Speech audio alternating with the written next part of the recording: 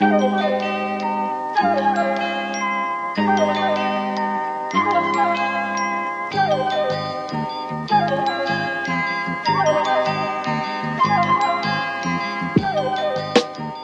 events of this film are set in motion when a man, Victor Kershaw, played by the inimitable Tony Shalhoub, walks into the gym, starts training with Mark Wahlberg, Daniel Lugo.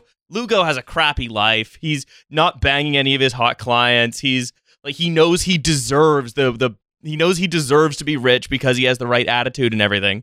Yeah, and he goes to a get-rich-quick seminar, which teaches him. Hosted by the most annoying person in all of American acting. But that's jumping slightly ahead because... it is. Because what it is that his story of how he got the job at the gym is that he says, I'll triple your membership in 3 months. If I don't, I'll quit. But I had some trouble with the law because he used to have the fake identity of David Lowenstein, where he ran a pyramid scheme preying on elderly Florida pensioners.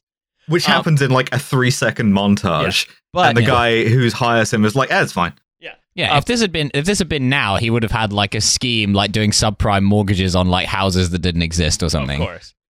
And what I find very interesting is in his sentencing hearing for his get-rich-quick scheme, he makes a speech where he acknowledges his guilt and assumes that because he has acknowledged his guilt and America's the land of second chances, he be found not guilty. He says, "It will never happen again. I recognize I use my superior intelligence for wrongdoing. But now I realize there is no shortcut to the American dream. This is America, land of the brave, and home of the second chances." And then the judge obviously just says guilty. And Mark Wahlberg said, "Oh, yeah, I know. I already said I was guilty. So why do you say it?"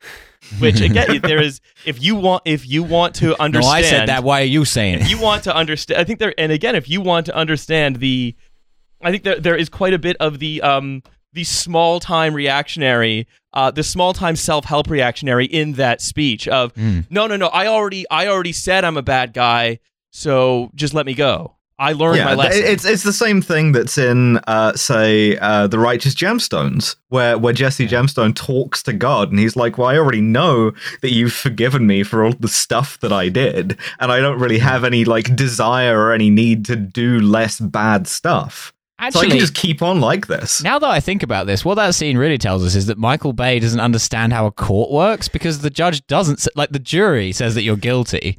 You don't just make a speech and then the judge says, that's not how, no, not in a criminal trial anyway. Like that, what? Well, Michael Bay's America also, we have abolished juries. Again, he is the he's the accidental Verhoeven. Awesome.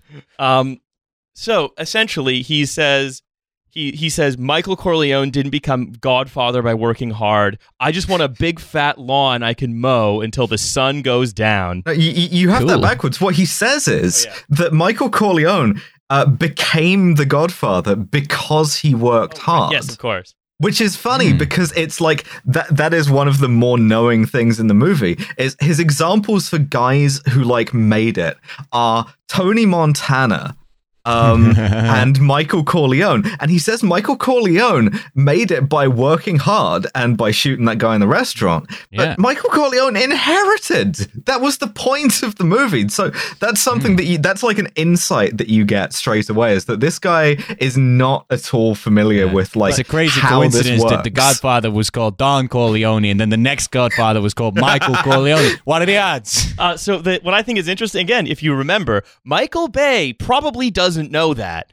So Michael Bay he thinks that the message is all of the doofus protagonists of this movie's heroes are all fictional characters. What a doofus.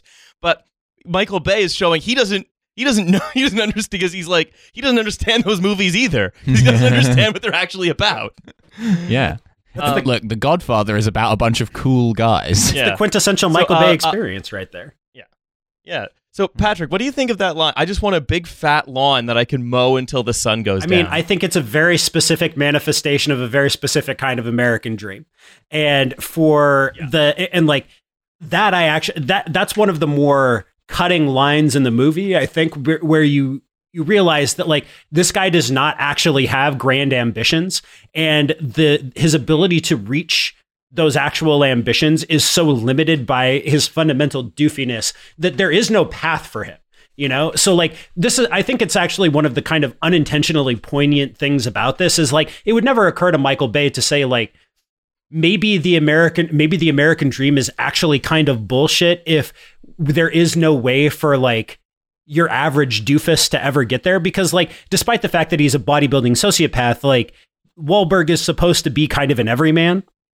And if there's no way for the everyman to get there, one would think that that might actually be an indictment of the dream as a whole. And that's not how Bay reads it or how he portrays it, but like you might think that there's something to that. Yeah, because again, I think this is an issue of Bay portrays it. Bay is only able to portray that as, look at this idiot who thinks he deserves a lawn.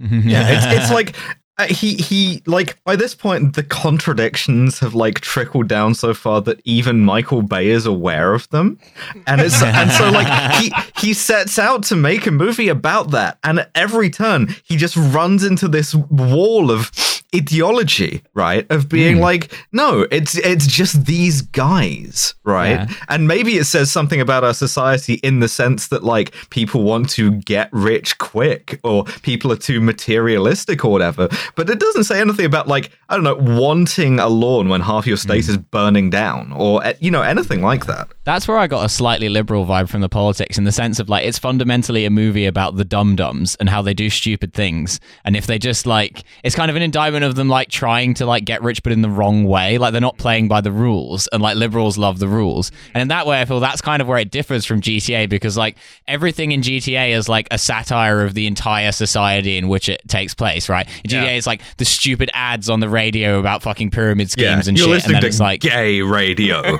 Yeah, exactly. Yeah, that's right. It's Cumtown. And then there's like, you know, it's like, oh yeah, you're doing the job for the housewife who like, she actually wants one of her tennis partners murdered because they're too good at tennis or whatever. It's like that kind of like, it takes those different like strata of society and sort of like satirizes them, rather than just like the dumb crimes guy. Yeah, well, in GTA, the tennis club will be called Big Furry Balls Tennis Club. Yeah, exactly. But like, yeah, that's cool. An excellent point. Now that you mention it, because the actual gentry, the guys who are legitimately in the gentry in this movie, the ones that they kidnap and then murder, there's never really anything at their expense. Like, in fact, they quite bravely resist torture and things of that nature. Yeah, the second one, the phone sex kingpin, is the one who actually like calls Daniel Lugo out and says that and like correctly identifies him for what he is, which is what leads to the psychotic break and then the guy's death. Not to give away the plot of the movie, but like the oh no, the plot of Pain and Gain. Yeah, my deepest there's apologies. some crazy twists. Spoilers. Yeah, it's real M. Night Shyamalan stuff. Yeah, but like the harshest criticism that the movie has of that guy is, man, he's kind of tacky. Like he makes his wife get these gigantic fake tits. It's like, wow, okay. Exactly. Yeah, that's right. So basically, we have three. So this is where. So basically, they say he goes to this seminar, the Johnny Woo seminar by Ken Jeong. He says, "Don't be a don'ter, be a doer." And it's again, it's like you can see Michael Bay trying to be like, oh, self-help is so stupid. This guy's so stupid. But again, like failing to understand. It's like he should have gone to good self-help, not stupid self-help. But again, failing to understand like how fucked up that is. I can't wait for that guy to one day have a serious role, having played Asian guy who shouts in every single movie. But like nobody ever goes to these self-help seminars because they're desperate, right? Or they're being taken advantage of. They go because they have this Greek tragic flaw. When he's being interviewed for the job as a personal trainer, he says, "I read a lot of biographies, and one thing about great men is their reach always exceeds their grasp." So that's why you go to the self-help thing, is because you're kind of dumb and hubris. Yeah, I mean, their reach always exceeds their grasp is like an absolutely sick tattoo that a Navy SEAL would have, 100%.